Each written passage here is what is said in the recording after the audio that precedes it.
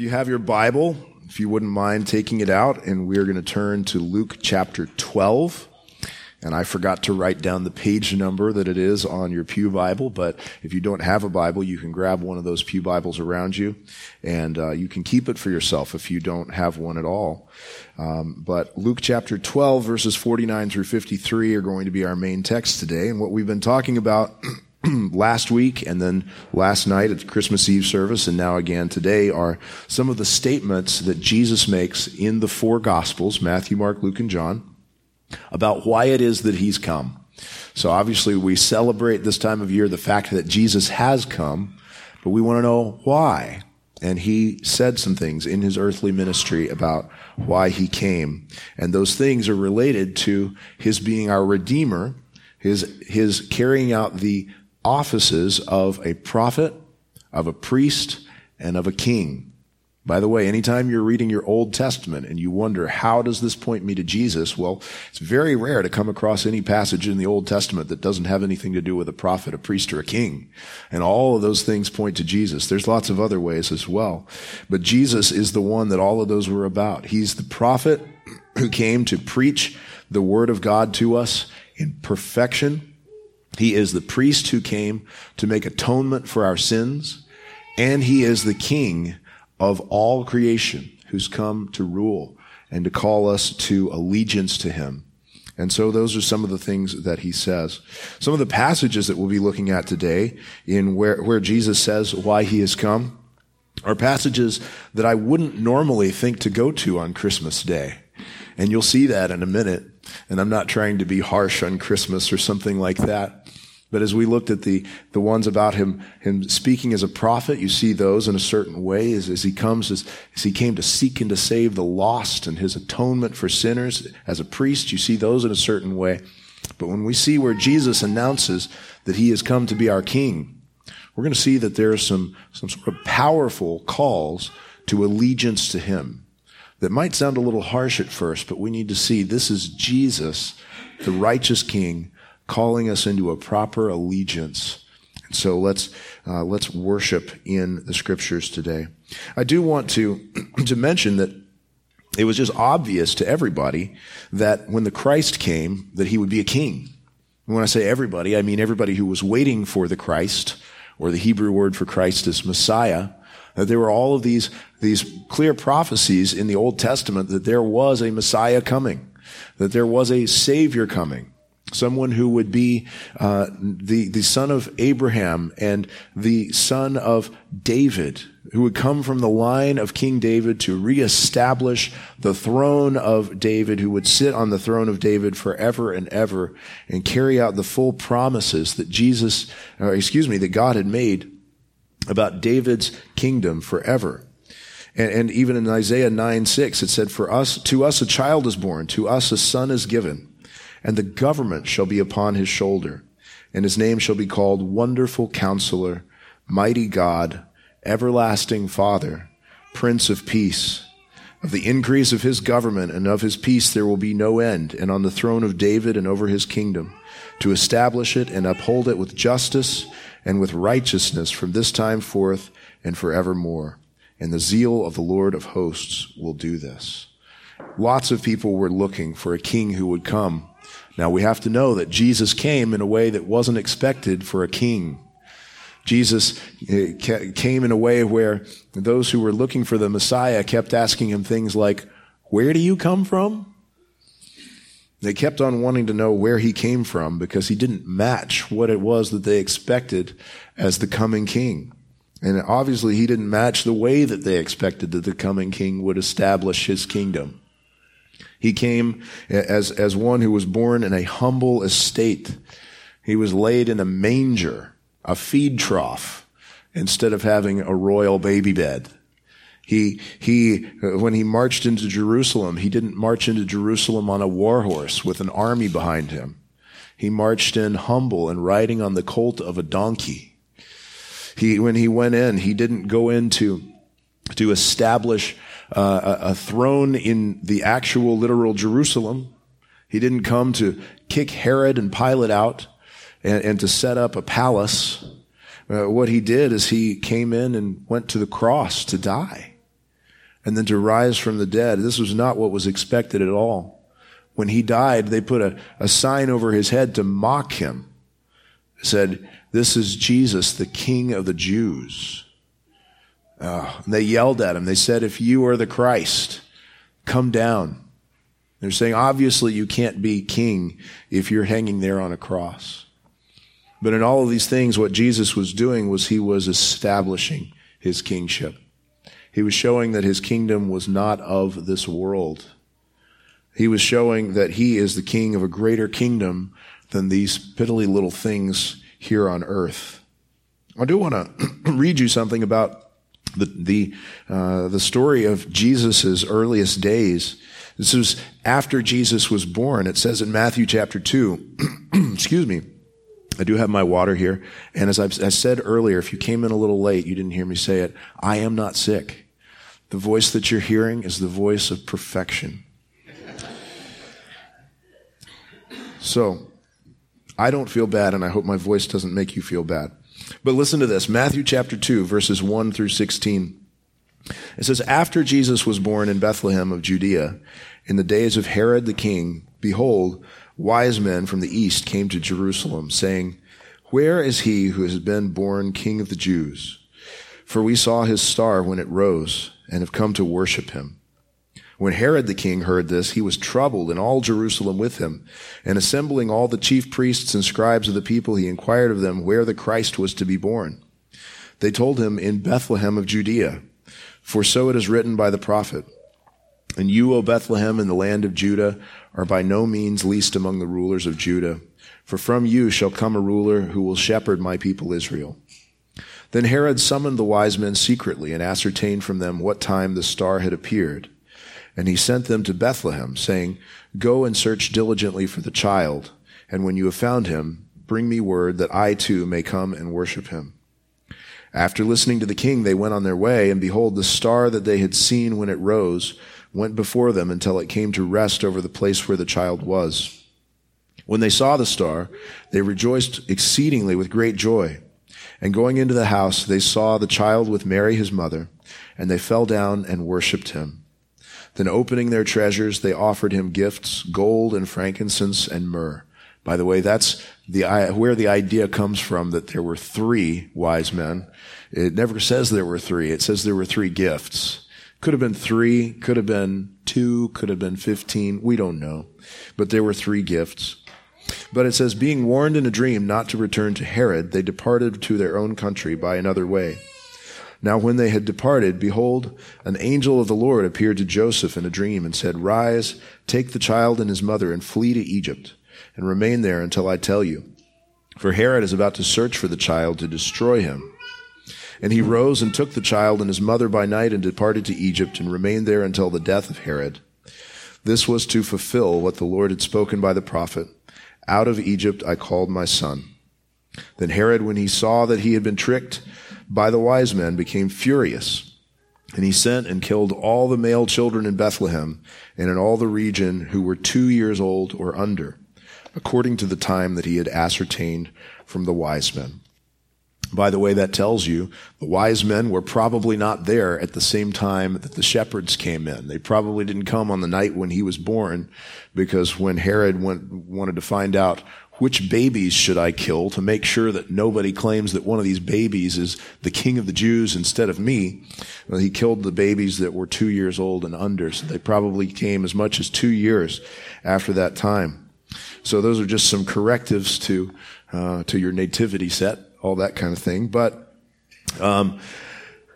what we see here, the reason I read you all that is partly just because it's nice to set our minds on the story of the birth of Jesus around this time of year, but also because it's obvious in all of that it was known from the beginning that this was to be the king who would rule, to the point where the king who was ruling tried to kill him because someone had said, "Come, let us go and see the one who was born the King of the Jews."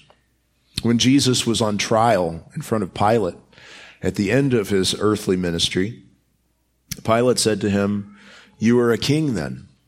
You see, this is what he was brought. He was put on trial before the Jewish council, because he had claimed to be God. That's what they condemned him for.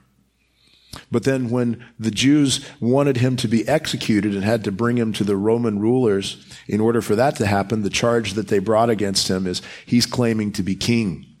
He's trying to take the place of Caesar. And Pilate said, "You are a king then?" And Jesus answered, "You are right in saying that I am a king." You hear that? Jesus says, "You got it." And he says, "In fact, for this reason I was born, and for this I came into the world, to testify to the truth. Everyone on the side of the truth listens to me." Now he also told Pilate, "But my kingdom is not of this world." You don't get it. You don't get it. But you see all this together. Jesus came into the world to be the king. To be the king here. He's already the king in heaven. He is ruling.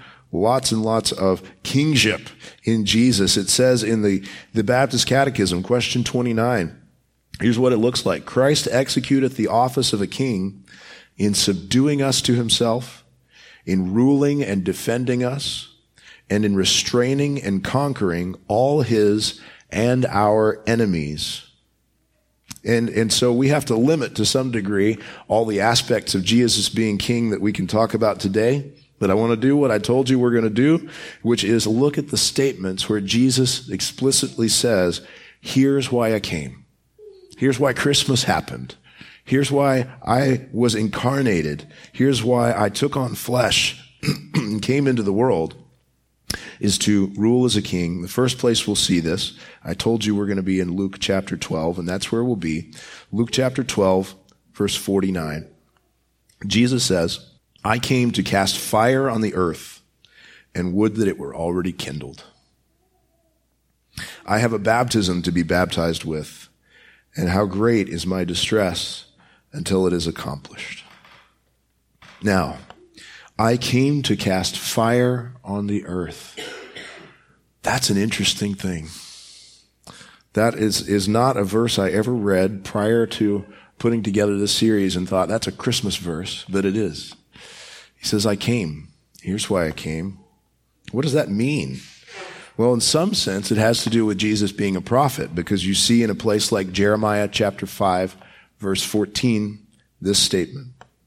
Therefore, thus says the Lord, the God of hosts, because you have spoken this word, behold, I am making my words in your mouth a fire, and this people wood, and the fire shall consume them. As God compares the words that he gives through his prophets to a fire that can consume those who are not on the side of the Lord. He says in Jeremiah 23:29, is not my word like fire, declares the Lord, and like a hammer that breaks the rock into pieces? That's one possibility of what Jesus may be talking about there, and probably is part of it, is that his word is like a fire that comes into the world. Another way that Jesus is spoken of bringing fire is as the one who would bring the Holy Spirit and fire. As John the Baptist is announcing the arrival of Jesus, he says, I baptize you with water, but he who is mightier than I is coming, the strap of whose sandals I am not worthy to untie. He will baptize you with the Holy Spirit and with fire. His winnowing fork is in his hand to clear his threshing floor and to gather the wheat into his barn, but the chaff he will burn with unquenchable fire. Wow, wow. And we think of that, and we think of it as very, very harsh. And you know what? Fire is very harsh. You know what fire is especially harsh to is things that are flammable. But fire can also have another effect. Fire can have an effect of refining. Here is what it says in Malachi chapter 3. And this was in a prediction at the very end of the Old Testament about the coming of Jesus. And if you are like me and you listen to Handel's Messiah around this time of year, then you might start having those songs running through your head right now. It says in Malachi 3 verses 2 and 3, but who can endure the day of his coming? And who can stand when he appears? For he is like a refiner's fire and like fuller's soap. He will sit as a refiner and purifier of silver, and he will purify the sons of Levi and refine them like gold and silver, and they will bring offerings in righteousness to the Lord. You see, what does fire do for wood? It burns it. But what does fire do for sand? It can turn it into glass, make it beautiful. What does fire do for iron or for silver or for gold? It refines it and it reshapes it. You see, what we have here is we have King Jesus coming to rule. King Jesus coming to subdue, to refine, to change, to do real things in real hearts and real lives. Things that for those who are his enemies will be devastating. But for those who are his people will be refining and purifying and a blessing. He says, I have come to cast fire on the earth and would that it were already kindled. How does he bring it? Well, he brings it primarily with what he calls his baptism in verse 50. I have a baptism to be baptized with, and how great is my distress until it is accomplished. He's going into the baptism of the grave, the baptism that his water baptism pointed to when he came and said, I will fulfill all righteousness, and had that symbolism in being baptized by John that he would take on himself the sins of the world and put them away and die and leave them in the grave and rise from the dead and rule as our king. He is coming to cast a fire on the earth, and he's eager for it. He's king. He will rule. He doesn't just come to tell us the truth. As a prophet, he does that. He didn't just come to die for our sins. He does that. But he's also come to be the refining fire, to rule with it. It says then in verse 51 that Jesus came not just to bring a holy fire, but a holy division. It says this, do you think that I have come to give peace on earth? That sounds Christmassy, doesn't it? He says, do you think that I have come to give peace on earth? No, I tell you, but rather division.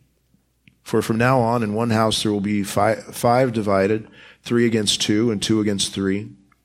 There will be divided father against son and son against father, mother against daughter and daughter against her mother, mother-in-law against her daughter-in-law, and daughter-in-law against mother-in-law. Now at this point you're saying, why is Pastor reading this on Christmas? Well, it's because we're reading what Jesus says are the reasons why he came, and this is one of them. And so we got to think about this. Why did he come? What is he talking about?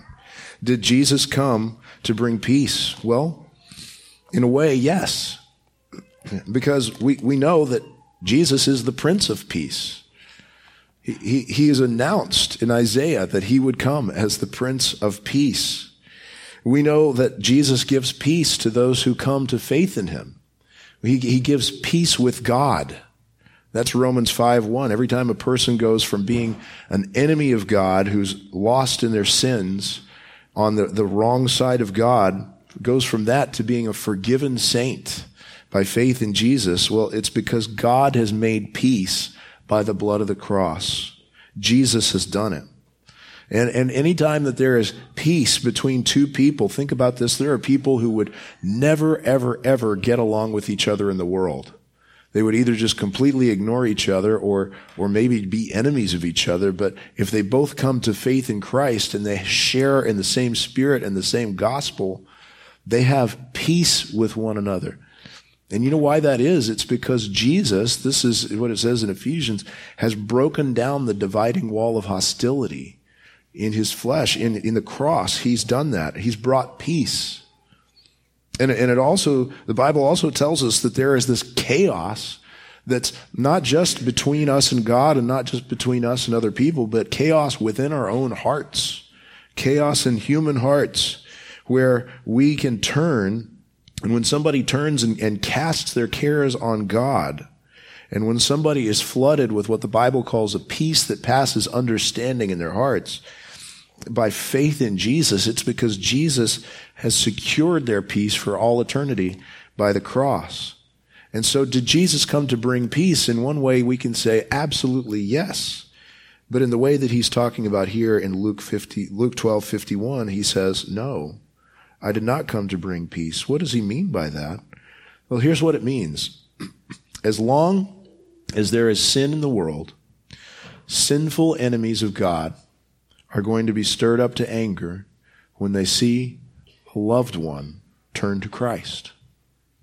Now, it may be to different degrees.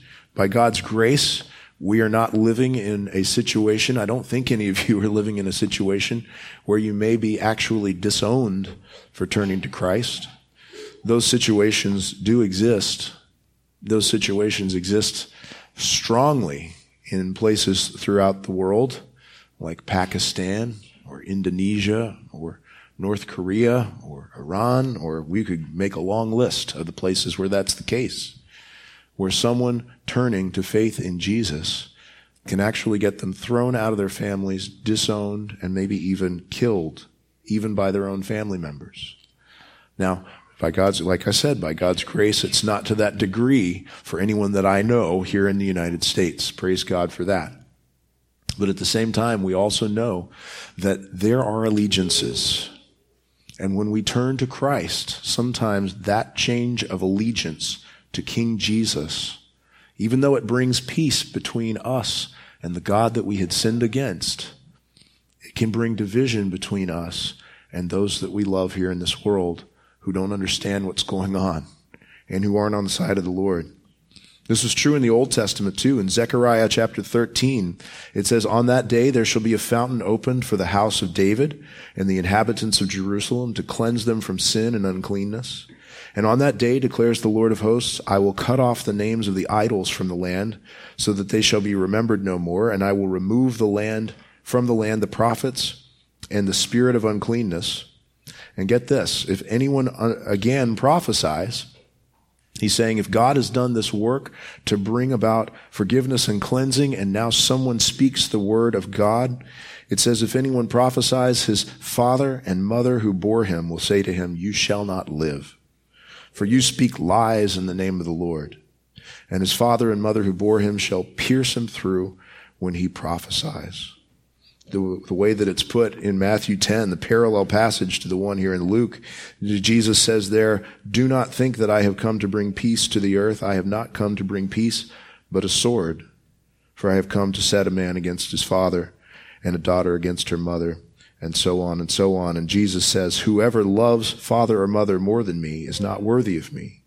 And whoever loves son or daughter more than me is not worthy of me." Here's what we're talking about. Here's why this has to do with Jesus coming to be a king. Even though in Jesus' first coming, he didn't come to establish an actual throne in Jerusalem. What he did is he came to establish his kingdom in terms of bringing people into faith in him. He came to establish his kingdom of grace, where we come and change our allegiances. This is part of what happens when someone is born again. You cannot be born again in the sense of just agreeing with the fact that Jesus is Savior and without submitting to him as Lord. It's a change of allegiance. It's saying my allegiance was to this world. My allegiance was to myself. My allegiance was to my sin. And maybe even my primary allegiance was to my family. But now saying my allegiance is to King Jesus. That doesn't mean that we have to start hating our families. That would be a terrible Christmas message, wouldn't it? In fact, I think when we turn to Christ, we start loving our families even more. Even those members of the family that might just really get on your nerves. It's by faith in Christ that we can learn to love our enemies. And the fact is, though, that when we have turned our allegiance to Christ, sometimes they begin to see us as enemies. They begin to say, "Why would you do this to us?" I just had a conversation, even while I was preparing this sermon, with somebody that I had never met before, who actually said to me something along the lines of, "I just don't know if I can turn to Christ because it might say something bad about my Catholic father who is deceased, and I just don't want to dishonor him." Well, there needs to be a change of allegiance. And Jesus came to be our king. When Jesus was born in Bethlehem, when the angels came to announce to the shepherds what had happened, this was the beginning of this call to say, everyone, everywhere, regardless of your family background, regardless of your traditions, regardless of what your grandmother said. This is the King. Turn your heart to him. Turn your allegiance to him. Love your families deeply, but know that in turning your allegiance to Christ as King Jesus, that you may have some who would turn on you. And there could be pain.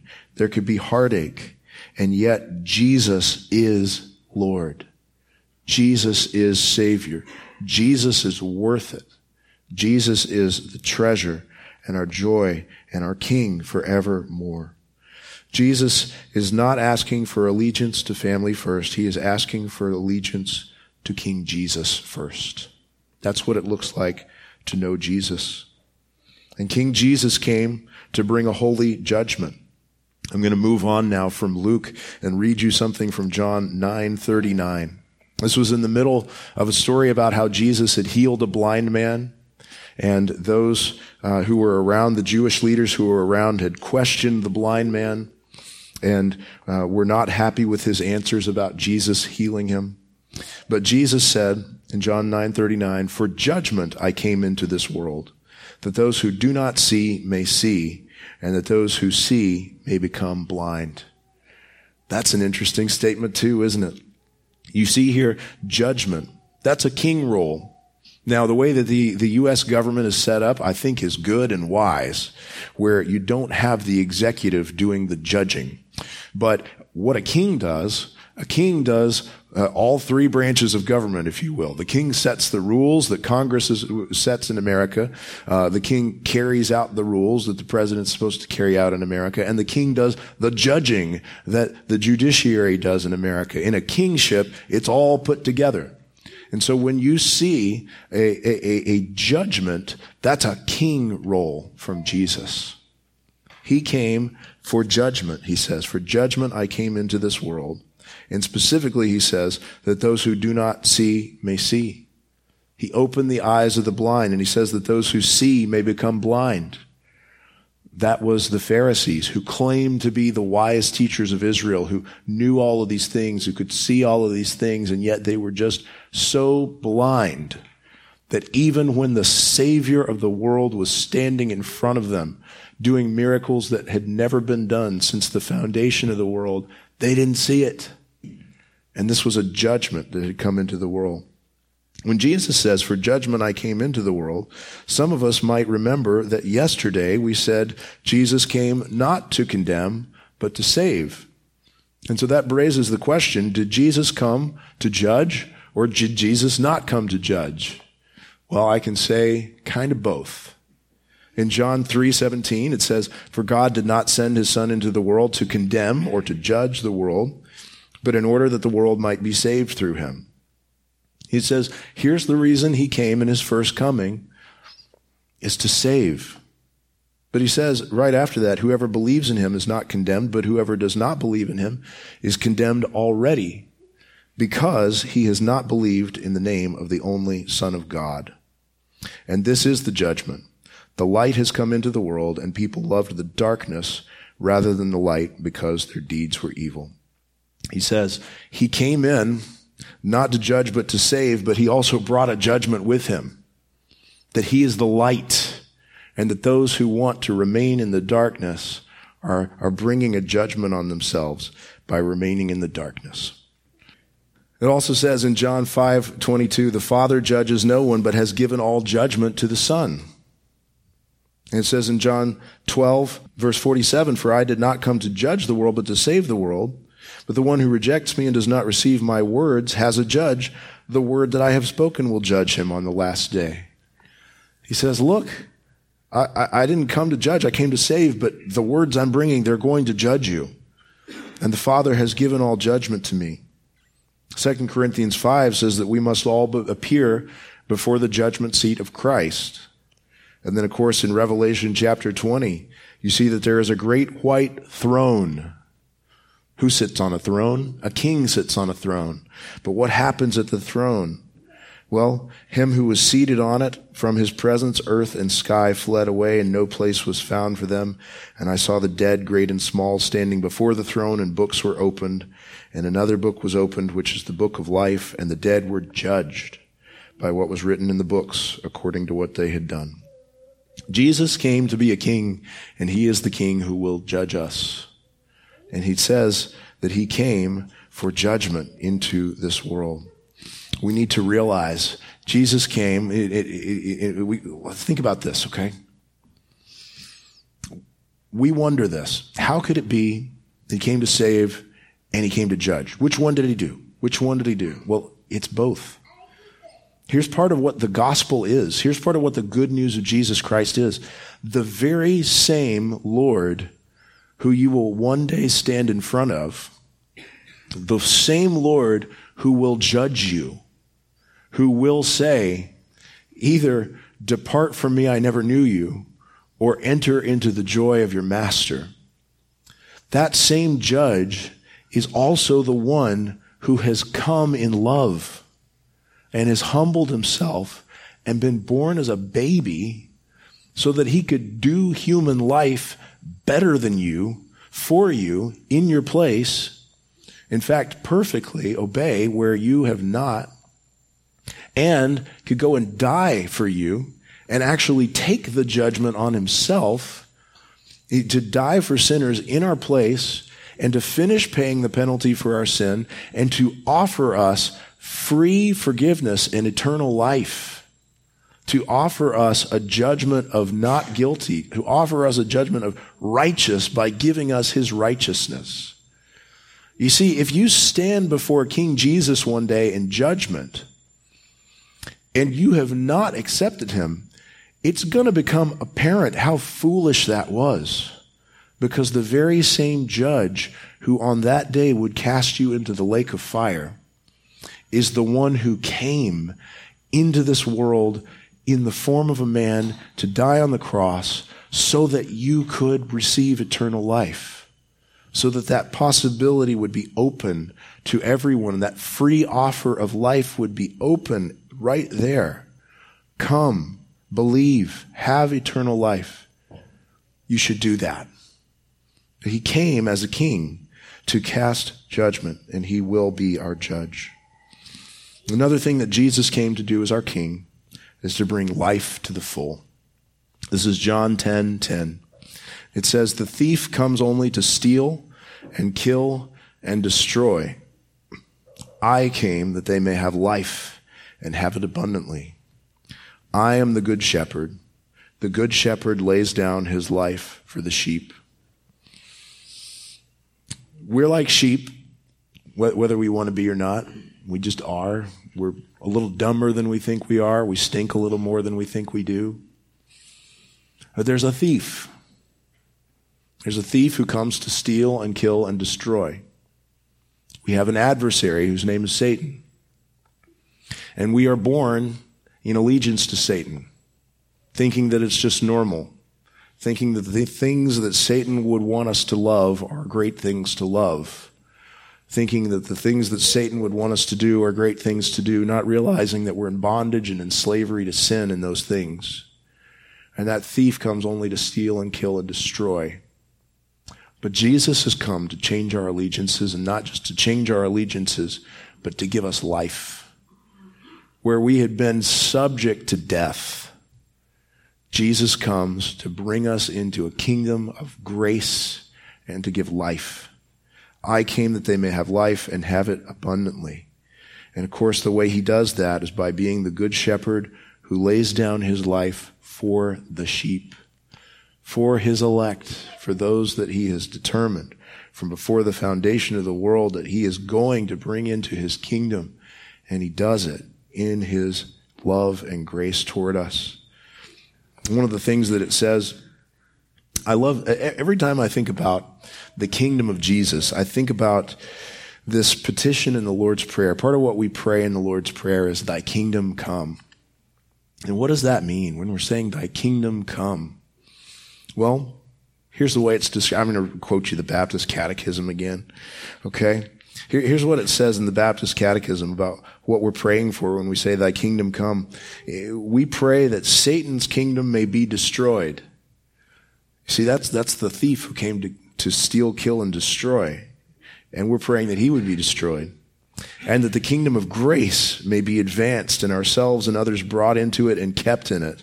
And that the kingdom of glory may be hastened. You see, when Jesus came, he came to establish his kingdom first of all by bringing us into it by his grace through faith in him. He has come as King Jesus to give us life, and that we may have life abundantly, life to the full. Guys, you need to look to Jesus who was born. Look to Jesus who lived for us. Look to Jesus who died and rose again. Trust in him and know that he gives eternal life as our King. And one thing, final thing, even though this doesn't have to do with the statements, the I have come statements in the four Gospels, to just know that Jesus not only came to establish his kingdom in some sense in his first coming, but that he's coming again. Jesus is going to come again to establish his kingdom in power. You see, Jesus already is reigning right now. His kingdom is not of this world. If his kingdom were of this world, then his disciples would have been fighting. That's the way that he put it in John 19. But he's reigning right now. He is the Lord of all the universe. Even when he came as a baby, he was reigning. Even as he was going about his earthly ministry where people wondered about him and didn't recognize who he was. You know who did recognize who he was? The demons. And they came cowering to him when he walked up and said, please, please don't cast me out. They knew he was Lord. They knew he was King. They knew he was reigning all along. And he kept on reigning. And he died for our sins, and he rose from the dead, and he ascended into heaven. And he is reigning in heaven right now. King Jesus is reigning. But here's what we haven't seen yet. We haven't yet seen it all become public. We haven't yet seen it all revealed. Who are the children of God and who are not? We haven't yet seen God put away all of the evil that so many people say is the reason why they reject him. We haven't seen him come not to deal with sin, but to save those who are eagerly waiting for him. We haven't yet seen him establish the new heaven and the new earth and to sit on his glorious throne, but he will. He will. It says in 1 Corinthians 15, verse 24, that then comes the end when he delivers the kingdom to God the Father after destroying every rule and every authority and power. For he must reign until he has put all his enemies under his feet. Get this, the last enemy to be destroyed is death. Praise God for that. It says in Acts 17, the times of ignorance God overlooked, but now he commands all people everywhere to repent. That's change allegiances. Realize that you were wrong in your allegiance before and come and put yourself under the lordship of Jesus. He calls all people everywhere to repent because he has fixed a day on which he will judge the world in righteousness by a man whom he has appointed. And of this he has given assurance to all by raising him from the dead. He's coming again. There's a picture of what's going to happen in Revelation 19. Verse 14, it says, the armies of heaven arrayed in fine linen, white and pure, were following him on white horses. From his mouth comes a sharp sword with which to strike down the nations, and he will rule them with a rod of iron. He will tread the winepress of the fury of the wrath of God, the Almighty. And on his robe and on his thigh he has a name written, King of Kings and Lord of Lords. When Jesus has come, when he's established his glorious rule in power in our presence. It says in Revelation 22, here's what it's going to look like. The angel showed me the river of the water of life. Remember, he says, I came to give them life and give it abundantly. The water of life, bright as crystal. And where is it flowing from? From the throne of God and of the Lamb. King Jesus on the throne with the water of life flowing. Through the middle of the street of the city, also on either side of the river, the tree of life with its 12 kinds of fruit, yielding its fruit each month. The leaves of the tree were for the healing of the nations. No longer will there be anything accursed, but the throne of God and of the Lamb will be in it, and his servants will worship him, and they will see his face, and his name will be on their foreheads. Guys, King Jesus came. They knew that he was a king. Herod knew that he was a king. Herod killed babies because Jesus is a king. They knew it all along. They knew it when they crucified him. They put a sign over his head that said that he was a king. When he rose from the dead, they knew he was a king. His disciples asked him, "Will you at this time establish your kingdom?" But all the world will know it one day. All the world will know it. Jesus was born in a humble estate. He was humiliated, but he's now exalted, and he's going to be exalted higher and higher and higher. Let me just end with this, what it says in Philippians chapter 2. That Christ made himself nothing, taking the form of a servant, being born, Merry Christmas, being born in the likeness of men, and being found in human form, he humbled himself by becoming obedient to the point of death, even death on a cross. But therefore God has highly exalted him and bestowed on him the name that is above every name, so that at the name of Jesus every knee should bow in heaven and on earth and under the earth, and every tongue confess that Jesus Christ is Lord, to the glory of God the Father. Turn your allegiance to King Jesus. Embrace him as your treasure, as your Savior, and receive the fullness of life. And on that day, when every knee bows and every tongue confesses that Jesus is Lord, you will be on his side, and you will have life, eternal life, abundantly. Let's pray. Father, thank you for Jesus who has come into the world. I thank you that he was born in a humble state. Father, we don't know whether we would have understood or recognized personally the fact that he is the Christ, the King of all creation when he came. More than likely, we would have been just as clueless as the people around him that we read about in the scriptures. But God, I thank you that we now live in the time when he's risen from the dead and ascended into heaven, when the scriptures say to us so clearly that this is why he has come, to establish his kingdom. Father, we thank you that the kingdom has come in grace as grace extends to more and more people. And I pray that that grace would extend and you'd bring people into the kingdom of Christ even now. But I thank you also that Jesus is coming in power to establish his kingdom in the fullness of power forever and ever. And Lord, we pray, come quickly, Lord Jesus. And it's in his name we pray. Amen.